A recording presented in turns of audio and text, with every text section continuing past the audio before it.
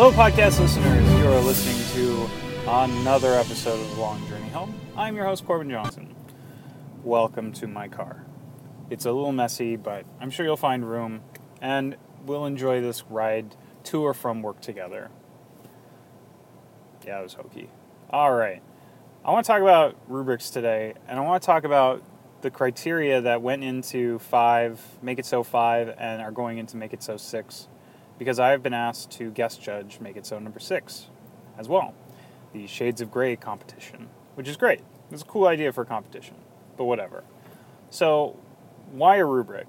Because the judges that have so far judged every single Make It So competition, as far as I remember, have all quite arbitrarily assigned a number 1 through 10 based on something. And maybe they have an internal feeling for this is a 5, this is a 7, this is an 8. And at the end of the day, maybe that's good enough. Because if a judge is consistent with himself, then does it really matter? Well, it kind of does. But shouldn't the law of averages take care of it? Well, maybe. But if 10 judges judge a competition, and my 10 is his 4, and his 4 is my 8, and his 8 is his other's 7, and it goes on and on and on and on, did they all judge the same number of competitions? Was there enough competitions so that, at the same point, no. Yeah, I don't think, in the end, contestants are fairly judged, to be honest. And I think all judges should be at least assigned some rubric to judge from. But at the end of the day, who judges the judges then, right? No one, right? It's all for fun, except it's not for fun. There's people who have some emotional want and need to be a 1E designer, and this is their ticket in, and they feel unfairly judged because Judge A and Judge B think the same card is a 4 and a 7, and, well, clearly to him, the person who entered it, it was probably at least a 9 or a 10, and then the public thinks it's a 6, and then, well, then what? And I don't think anyone's going to be happy at the end of the day, and I've said all this before. So, why a rubric? Because we need a rubric. Because, yeah. And it's bad to define something by itself, but in this case, I feel the need is so great, just because. So, people are asking why I made my rubric the way I did. Well, I broke down the 4 things that were most most pointed out in the article of number 5. It was creativity, understanding of gameplay as it is, respecting of current gameplay as well, and then the elegance of the design of the card. Those things are very arbitrary, and they are not well defined. Now, if you've been paying attention to the competition, you get nuggets here and there from the various articles, but at the end of the day, I think what the designers need is something to go by. Like a Bible, or you should do this and not that, and there should be experts to bounce ideas off of, and it wouldn't hurt, actually, if the judges were there. I mean, it's not a competition then, right? But if the judges were there saying, you get a pass, right? Here's my ideas, please review them. 4, 7, 10, 9, 8, and 2. And now try again. Fix those things. And then I think that would be most fair. But this is for entertainment, and this is a fun thing, except people are emotionally attached, and it's a problem. So, what do I want to do? I want to help as much as I can. I want to at least fairly define what it is I'm looking for, and last time it was only what I was looking for, not others were looking for, obviously. Maybe this time I can take the next step and do both. Now, that's not to say, again, that what I choose to judge against will be what others judge against, but hopefully I'll be better in tune with what everyone else is looking at, including the public. I could very easily make a 1 through 10 rubric that said 1, fails to meet all expectations. 2, failed to meet most expectations. 3, etc., etc., etc. You get the point. And that would probably match the judges and the public fairly well. But even then, there's going to be disagreement on that. So it needs to be as clear as possible. So today I looked through the requirements for competition number 6. And this probably is one of the best well-defined competitions so far, to be honest. Except that I feel that the requirements of this particular competition don't make sense. Just arbitrarily, and just my opinion, that 6 Shades of Grey type cards is a lot of cards to make. There was probably, 10 Shades of Grey like cards in Shades of Grey? So we're asking you to make nearly an expansion's worth of Shades of Grey cards. And caveat, card pools that you get to use these against are maybe not so many anymore because of Shades of Grey. You're supposed to pick a subset of dilemmas and then go and write 6 cards against, maybe not that subset, but maybe 1 card for a subset and another card for another subset, etc., etc. That's fine. So you've got to come up with 6 subsets of cards or something like that. Now, now that's a problem to me. This is a 1-card competition to me. I want you to bring your A-game card to your A-game Shades of Grey card to me, and then we'll talk about that one. Maybe 2, I guess. 6? I'm not sure why 6. Whatever. 3 might have been more preferable, right? 1 card per designer, but whatever. It doesn't matter, really. The point is, the competition's here. It's defined, and you've got, a week, I guess? So how do we attack this problem, I guess? And how am I thinking about making my rubric? This is not my rubric podcast. I mean, it is about rubrics, but it's not the podcast that I'm going to make where I discuss my rubric. But this is a chance for me to discuss out loud where I'm thinking about making a rubric for this. So,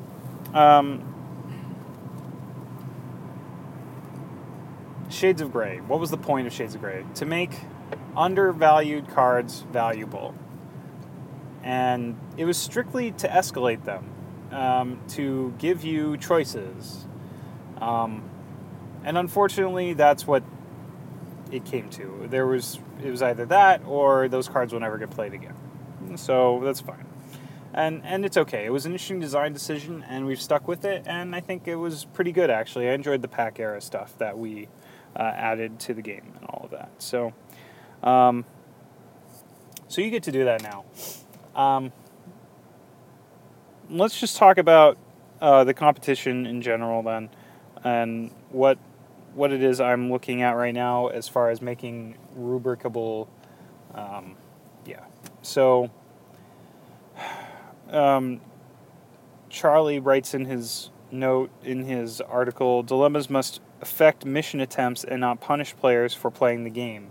But what does this really mean? This is a very complex thing that I bet means a lot of things to a lot of players. But if you go back to Article 1 in the series about dilemmas, when dilemmas were the first thing to be made in Make It So, it did a pretty good job of trying to break this down. But at the end of the day, it was also very arbitrary. And this competition has been full of gotchas. It's like, oh, you did all 4 of those things, but that card's stupid. Why? Because I say so.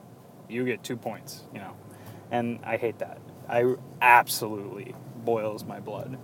And as I was reading all of the comments for number 5, I couldn't help but want to scream at the top of my lungs, really, just how terrible I thought everyone did of judging this competition. All right. I put that out there. All right. Good enough. So, auxiliary effects, let's start here. Dilemmas should primarily affect the crew or away team. Is this a no-brainer? No. And in fact, there are several examples in first edition of this not being the case, including the self-dilemmas. All the self-dilemmas. And this was, and it points out in the article that is the case. So, should you have to stick to this? Maybe. Depends on the judge, really. Are the people judging you going to care about this? And I can't give you an answer to that. I can tell you what I think. I can't tell you what they'll think. Auxiliary effects should not occur unless the crew or away team are affected. All right. So maybe everyone will agree on this. Maybe everyone will say, okay, you are using auxiliary effects? Cool. Did you affect the crew or away team? Yes. Cool. I'm not going to mark you off for this. Again, it's going to come down to who judges you. Discouraging micro-teaming and mega-teaming. Okay. I think almost everyone can agree on that, even the player base. So, cool. So, kill, maybe if we had a dilemma, and you're not going to write dilemmas here, obviously, but if you had a dilemma that says, Fractured Time is a great example of this. You went with more than 9 people, boom, they're all dead, except for 9 of them. And I think that dilemma, as it is not going to get any play whatsoever, just because it's so situational. That's the nature of 1E. But if you had a card that could download that, holy crap, that's amazing. Is it too good? Maybe, maybe not. But I would love to see like a dilemma in this competition, just as a personal matter, that said, look at, Pin Down and all these 2E cards that have been converted to 1E that do that sort of thing. And, lets you download one of them. And, oh, did you micro team? I got the cure for that. Did you macro team or, over team or huge team? I got the cure for that too. So I think that's an interesting idea, and I think people will love that. Someone won't, but I think that's kind of a cool idea. All right. Did you discourage dilemma cheating? Now, this is kind of my own. This isn't in, I think, any of the articles, but Dial-Up is a fantastic example of someone trying to make a card that discourages all the janky jank I was talking about on a couple podcasts ago, where people said, where you try to get around dilemmas. Getting around dilemmas is bad, and it should be discouraged if at all possible. So Dial-Up was great. It said no special downloads for you for 3 turns. However, you could also get around it. It was well balanced. 3 computer skill and anthropology. Well, I might not have that right now, but if I really need to download someone, I can probably get that next turn. Cool. All right. That's fine. And maybe the anthropology is less prevalent in certain affiliations where special downloading is more important. Or not as important, I guess is what I mean to say. And maybe you can balance skills and think about it in that way. So, discouraging getting around dilemmas is a great idea. Stuff that kills McCoy, the Hollow program, anything like that. That's great. And skill gaining at a mission, and now this is where it's going to come down to opinion. Is it okay to gain like skills during a mission? Well, maybe not. And 2E's answer to this is really interesting, where some dilemmas just flat out say you can't gain skills during this dilemma right now. And that's cool. And if we had something like that, psychokinetic control, right? In 2nd edition, I think it's backwards compatible. If someone really, really, really wanted to go to the effort of making sure you couldn't skill gain in 1E, they could play with that dilemma. No one's going to, but at least right now. But discouraging that is something that I would very much encourage, and I'd find that, very good, actually. Okay, well, what else can we look at here? Other things that kind of came up with while I was looking at the article. Consider the bounds of expected behavior. I think this was supposed to kind of discuss, well, you don't want to make the Q dilemma again, a wall that you can't get past unless you have integrity greater than 60. That was bad, because it went back under, or it was going to go back under at some point, and you don't want that. And it made a big to-do about it. Everyone made a big to-do about it. So, bounds of expected behavior. Now, this is the most wishy-washy requirement of all of them, because everyone's opinion is different on this. And the only way to really iron it out is with playtesting. And I don't expect developers or designers to go through the effort of playtesting all these cards. And nor should they. It's a waste of time. That's what playtesters are for. Now, you could go above and beyond and do that, but at the end of the day, it don't, because judges will be wishy-washy on, it should have had 3 of that skill, or it should have had 1 of that skill, and too many of that attribute and that sort of thing. So, in fact, I would almost encourage players to not, like, just straight up double skills and double attribute requirements. I mean, yeah, a lot of dilemmas out there just don't really, key off, they're so bad because their requirements are so poor and because of escalation and all that. So you could do that, but judges are just going to be so wishy-washy on it, and I'll have some defined thing saying, maybe I can come up with a test or something. I know one exists, but it would be interesting to see if I could come up with at least some kind of test. Yeah. Anyway, careful with just doubling and tripling skills and doubling and tripling requirements. It's really wishy-washy, and no one's going to agree on it. And worst of all, it doesn't reflect what developing is really like, which really sucks. That's one major problem about this competition. All right, moving on. The subset explicitly requires a subset of dilemmas to be targeted by shades of gray cards. Do not make cards that affect more than a few dilemmas. That is, in my opinion, if you wanted to make a dilemma that affects a subset of dilemmas, don't say if your dilemma requires security. I think that you will get points knocked off for that. And in fact, I'll probably build that into my rubric. Why? Because future-proofing. And that's not actually, I think, explicitly said anywhere. Why don't you do that? Well, future-proofing. Because all of a sudden now future designers have to consider the sins of the father, if you will. So don't do that. And it's a lot of playtesting that you have to do at that point. So keep the subset simple. I'm okay with someone trying to do the Chula dilemmas. I know there's, 14 or 15 of them. And I think it'd be kind of fun. But I'm actually okay with someone making like a mission or something that says, you can seed once per game, seed a Chula dilemma under something. It's not because there are several Chula dilemmas that are just not that good, but there are several that are also good, and then judges are going to be like, well, they could seed the Chandra, and then, do you really want that? Maybe not. It's going to be so hard to judge this competition, and it's going to be even harder on the developers and the designers. They don't know what the judges are looking for because there's so many requirements, and they're going to come up with something they think is clever, but then it's not going to respect precedent or something. I am repeating myself quite a bit, but you can see the frustration and the challenge here. I just don't think the challenge that we are facing, the contestants are facing, is fair. That's the problem I have with all of this.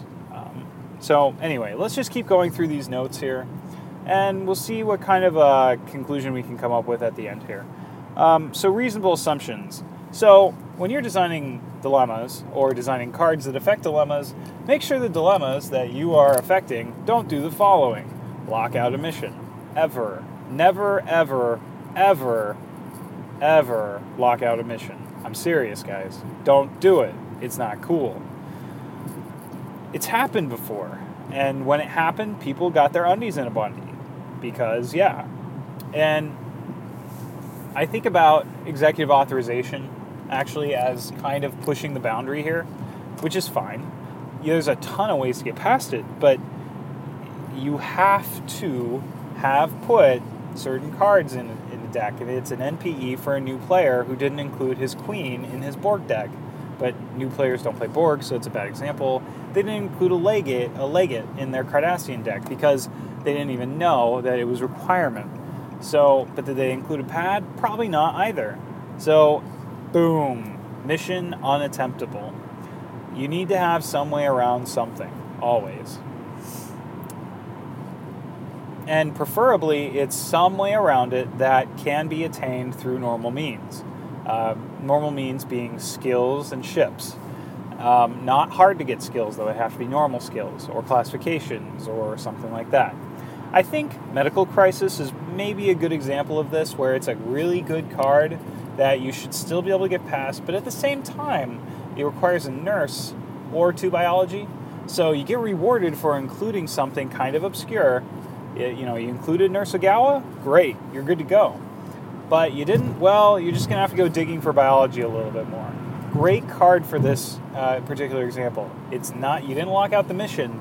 Maybe you have, maybe put a DNA clues in front of it, you made it really hard, but I still don't think you've locked out the mission.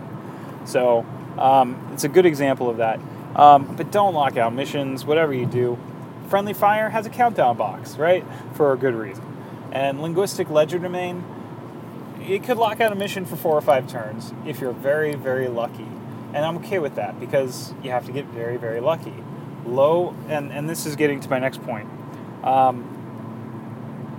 Ships, and my point is that when you consider making a very high-risk dilemma, make sure it's easy to get past. Because ships, you're allowed to destroy ships in 1E. That is okay. You're also allowed to kill the entire away team. This is okay too, but you have to make it relatively easy to get past. Crystalline Entity, V'ger. Good examples. Crystalline Entity plus lore is still relatively easy to get past. I think you need 2 medical and 2 science or something. And you get 10 points if you get past it, so even better. So this is an example, I think, of good design.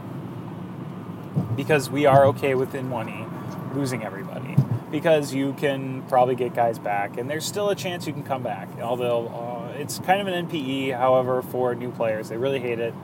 But you should be able to have the skills. Now, this comes from a guy who's been playing against an opponent who keeps seeding Devastating Communique behind V'ger, and then boom. I mean, half the time, I don't think I've gotten past it yet, to be honest. It's a great combo. A fantastic combo. But at the same time, I respect it because it is good against macro teaming and going with a huge team. If you have a huge team, you should get past it, right? But if you go with a huge team that is just a bunch of little guys that don't have they kind of have random skills, it's pretty effective, And if you'd micro-teamed it, well, you'd only have lost 4 guys and you get past it. So it's a risk-reward thing that I'm actually kind of okay with. If you went with a small team, and 1E has become now, there's really no safe way to approach a mission anymore. And I really like this. I really like this part about 1E. It's usually safer to redshirt still, but with Q's Tent Civil War, you gotta go with 4 guys, and 4 guys is a high risk. 3 guys was okay. You could usually find 3 chums to just send on their merry way. And this is probably going to start to encourage players to play with lesser, 1 or 2 or 3 skill guys that they can play for free relatively easily. And this is probably okay too. Well, that might be a problem. But right now we are encouraging in 1EU to play lots of guys for free. As many guys as free as possible. And then we encourage you to redshirt. And maybe this is a state of the game we want to start avoiding. Maybe it's time to start shaking that up. We have good dilemmas to lock you out of going with huge... Well, we have good dilemmas to get around micro-teaming. I think kind of the meta right now is to go with, when you build a dilemma combo, something that locks you out of micro-teaming. You have to come back when you've got enough guys. And then kill a bunch of guys or stop a bunch of guys, and then have a devastating impact at the end for not having enough guys. This is very, very standard, and the way around it is to usually just have 2 teams. Expect one team to just get hosed and leave the solvers on another ship around somewhere. And that's pretty standard, and it's probably getting tiresome, and I wouldn't mind seeing someone kind of shake that up in this competition a little bit. So, but how do you judge that? I really don't. I'm kind of at a loss for that right now. Hopefully when I make my rubric, that will be reflected in some way. And the more and more I talk about it, the more I'm really thinking about a 1 through 10 thing, and it's going to be wishy-washy, and It's just that hard to judge this competition. But other things I wanted to talk about, I guess we could talk about the dilemmas by type. And there's 3 big types of dilemmas in 1E: walls, filters, and killers.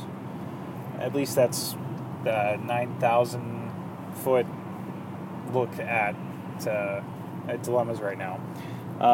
So with walls, again, don't lock out a mission. Just do not do that, or I will be angry at you.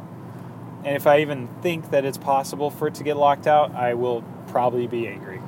So, but my definition of locked out is probably different than the definition of other judges, so it's going to be tough. What else do I want to say about walls? I don't have much to say about walls right now, but let's talk about filters. Charlie outlines that a filter should stop about 50% of an away team at best. Chula Chandra, what else? Kite and Seek, not a great example of that anymore. The Arsenal Divided that's pretty good, and it encourages you to play with universal guys, but that came out before TNG, and then that kind of got hosed. Now it's played with less. It's still pretty good. You've got Kirk's Eggs and Cisco Eggs.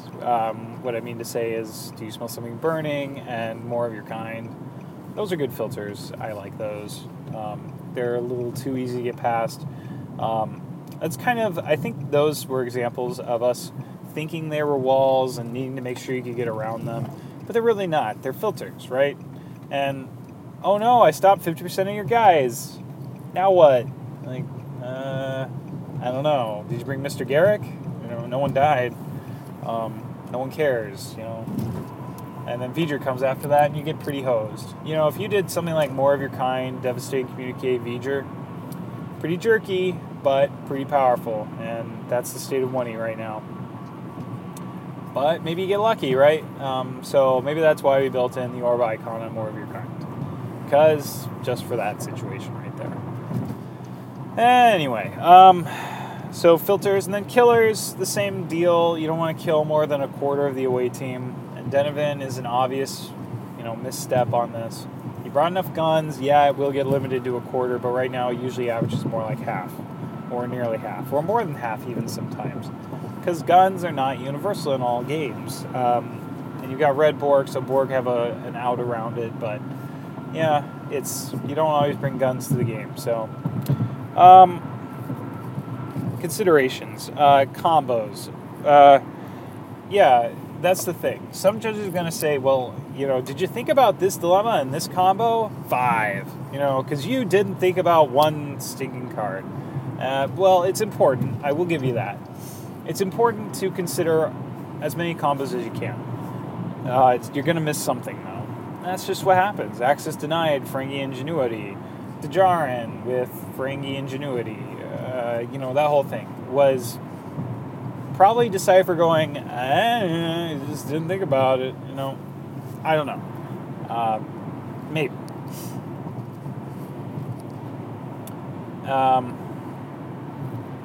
So what else? So you're going to have to consider combos, and judges are going to get their undies in a bundy over the one combo you forgot. But if indeed that combo basically is just so powerful that your dilemma has to be scrapped, that's what has to get done. And I will try to reflect that in my rubric as well. If you make a card that is better than Bitter Medicine and mixed with Subspace Shockwave, if something fits in there and it says, stops all your navigation, oh wait, we made that card, and I wonder if we made it intentionally. But anyway, anyway. But at the same time, you're spending that seat slot, right? You're spending that seat slot for that extra insurance that the card goes off. So then what, right? I don't know. Is it good? Is it bad? Who's to blame?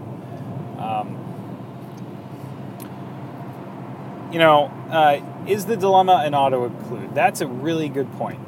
Do we want to make more personal duty-friendly fires? Do we want to make more access denied, Ferengi Ingenuity, Djarin? And the answer is no. At least in my opinion, we don't want that. And I think most players will agree with that. We don't want another dilemma that has to go in every deck. We want dilemmas that are situational, good for a meta, interesting in certain combos, good with certain affiliations. I think is somewhere that, as a design space, that 1E hasn't really explored yet, and someday we might get there.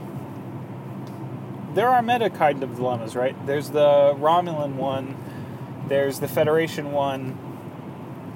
I don't think there's really a Klingon one, but there were 2 dilemmas that came out in AU that said if you're not playing Klingon, well, or if you are playing Klingon, you're doing good. And if you're not, well, watch out. Maman Picard and the little particle, singularity life form thingies.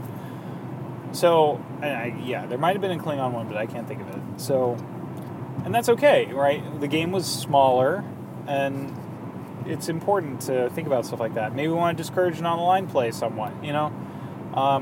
Maybe you could come up with a subset of cards that says, this subset is now twice as good against non-aligned. And that's a really great idea. I think that's really cool. All of a sudden, we're discouraging you from playing non-aligned. And maybe that's a good thing. Maybe that's, but not everyone's going to agree with you with that. But if I wish Charlie had said, make Shades of Grey cards that affect non-aligned in some way. That would have been good. Everyone could have agreed that, even though I think non-aligned shouldn't be targeted indiscriminately like this right now, well, at least we can all agree that this competition was about it and we'll judge it as such. And here's another problem with the competition. So, I sound like an old man on a lawn. Get off my lawn, you damn kids. What else do I want to talk about here? Combos, we talked about, is a card, you have to consider the card that's enhancing the dilemma, right?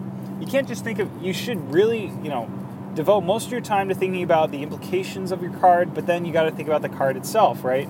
Does the card respect all the stuff? And that's going to just complicate matters even more. The crux of this competition is, did you just make a dilemma that's amazing? And if you did, that's, you have to consider that. But you have to consider the card too. It's an event. It can be nerfed, or it's an incident. Does it seed? Does it not? Is it a hidden agenda? What property logo should it have, unfortunately, because people care about that sort of thing. Is it a personnel, and all the implications that come with that? So you have to be very careful and consider all these things. Consider the card too, but it's more important to consider the dilemmas, in my opinion, and hopefully my judging will reflect that in some way. What else do I want to talk about? Is the group of dilemmas you chose, does it... What do I want to say here?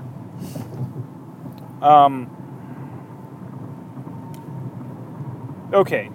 How does your choice of the dilemmas you're making better, how does that affect the dilemmas that are already out there? Will the best dilemmas not get played as much? Maybe you want to make dilemmas... Maybe this is an interesting idea. What about a cycle of cards that says if all of your dilemmas, or if most of your dilemmas, or if no dilemma other than a Chula dilemma has come up so far, your Chula dilemmas are worth double.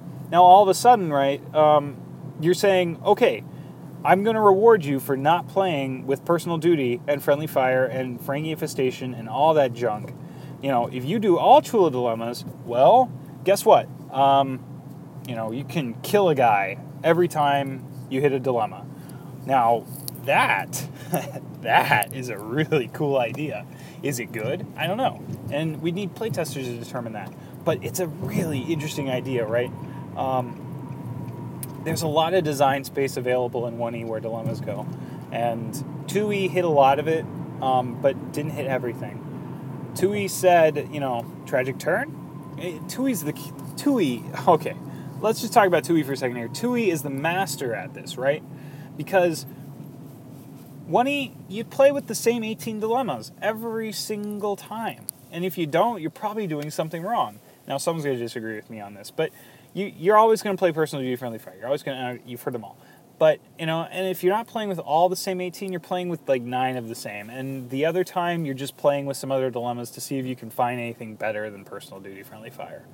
So, how about we really shake things up? Let's make it thematic to play with certain dilemmas. And we tried to do that, right, with Shades of Grey and all that, but let's do it better. Let's really encourage the players in some better way, with like a Chula thing or something like that.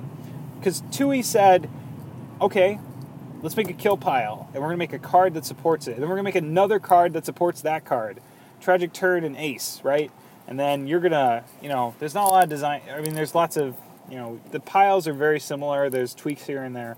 And then there's a standard attrition, right? And then there's the heightened perception pile and all these different piles, and they're really cool. And then you're playing Deep Space Nine? Well, why don't you play with Key to the Alpha Quadrant? And maybe you're going to get like a ship or something or extra points. And that's cool too, right? So all we have are dilemmas that discourage Delta Quadrant play poorly, other than the nursing one, because that's the only one people play with. And then you've got ones that encourage you to not go with large teams, and then there's the point. There's like you can lose points kind of style where it's a bunch of higher the fewers and oh no's and stuff like that. And that kind of stuff is painful, and that's, it's a one other kind of play. But really, at the end of the day, there's not a lot of interesting dynamics when it comes to dilemmas in 1E. So I challenge the players to come up with ways to make me not want to play with personal duty friendly fire. And I've made a lot of recommendations in this podcast, but those are just some of my ideas off the top of my head. And I'm never going to discourage you from trying to make me not play those cards. And I want you to just blow me away with new things, new ideas, because that's what this competition's about. No, it's not. It's about you becoming a designer so that you can further blow my mind with cool ideas, because that's what a designer's job really is. What if we gave Miles O'Brien Miracle Worker? That's a cool idea, right? And that's the kind of stuff that we strive to do, and the interesting ideas. What if we made a card that said if you only play with one ship, that you can get it back later or download a different card just like it and keep all your guys? Now that's escape pod already, right? Your escape whatever, but let's give it a better theme and that sort of thing, right? And what about a card that encourages you to play with the Borg in the Alpha Quadrant? Great ideas, and that's what the playtesters are for, to make sure that those ideas aren't too broken. But I want cool ideas. That's what I really want to see out of this competition. But at the end of the day, if you're not making the judges happy, then you're never going to get to give us those cool ideas. So I hope someday design becomes a little bit more open. Everyone can develop ideas and send them in. You're not necessarily going to be picked, but I want to see that happen someday. And I want to see a more open environment where the will of the masses outweighs the will of the anointed. I'm kind of tired of the game being one or two or three people's idea of what it should be. And because we have a lot of experienced players who know what's going on, and they just want their ideas heard. And there's, aside from winning a design a card format or design a card prize, there's really no opportunity for anyone to do that. Now, there's really good reasons for this not to be the case, and someday maybe we'll talk about them. But for now, make the judges happy, and you're going to have to read their minds, and just have fun, right? Because not everyone's going to get to be a designer. And if you are, if you get to be that designer, enjoy it. Make some crazy ideas. Make this game different. Expand it. Keep it thematic. Keep it fun. And yeah, wow. What a rant. All right. Questions, comments, or concerns, you know where to call. You know who to contact. This is Corbin Johnson signing off, saying so long and thanks for all the trek.